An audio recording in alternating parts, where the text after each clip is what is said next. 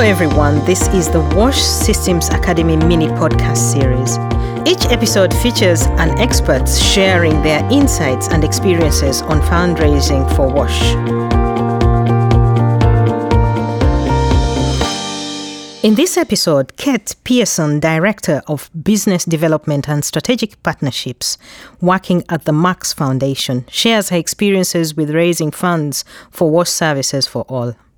You're welcome, Kate. It's really nice having you on the mini podcast series for the WASH Systems Academy. Have any of your donors' priorities shifted in the last 5 years? Yeah, there's a few examples actually. And one of the things is that one of the countries that we work in, Bangladesh, is moving towards becoming a middle-income country, or at least it was before the COVID crisis and the resultant economic impact. So some institutional donors, for example, have shifted their priorities.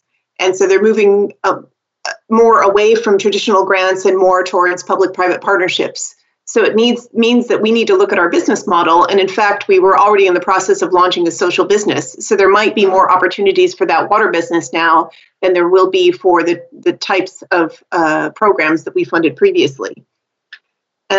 And another example, there's a foundation, a private foundation that gave funding to us for the last 10 years.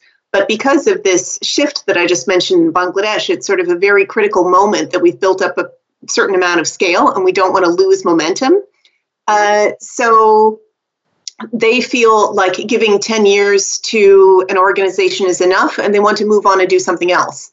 And that's very understandable, but we asked for a transition grant to be able to make sure that all that they invested in us in the last 10 years would be consolidated and that we'd be able to use that year to go and find other sources of funding.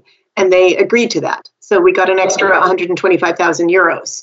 So they initially said no, but we didn't take it as a no, and we convinced them with a compelling argument to continue to give, at least for another year. Kate, I would like to thank you so much for your input and for being part of the mini podcast series. Thanks. It was my pleasure. That was Kate Pearson for the WASH Systems Academy mini podcast series. Find out more in the WASH Systems Academy about fundraising for WASH.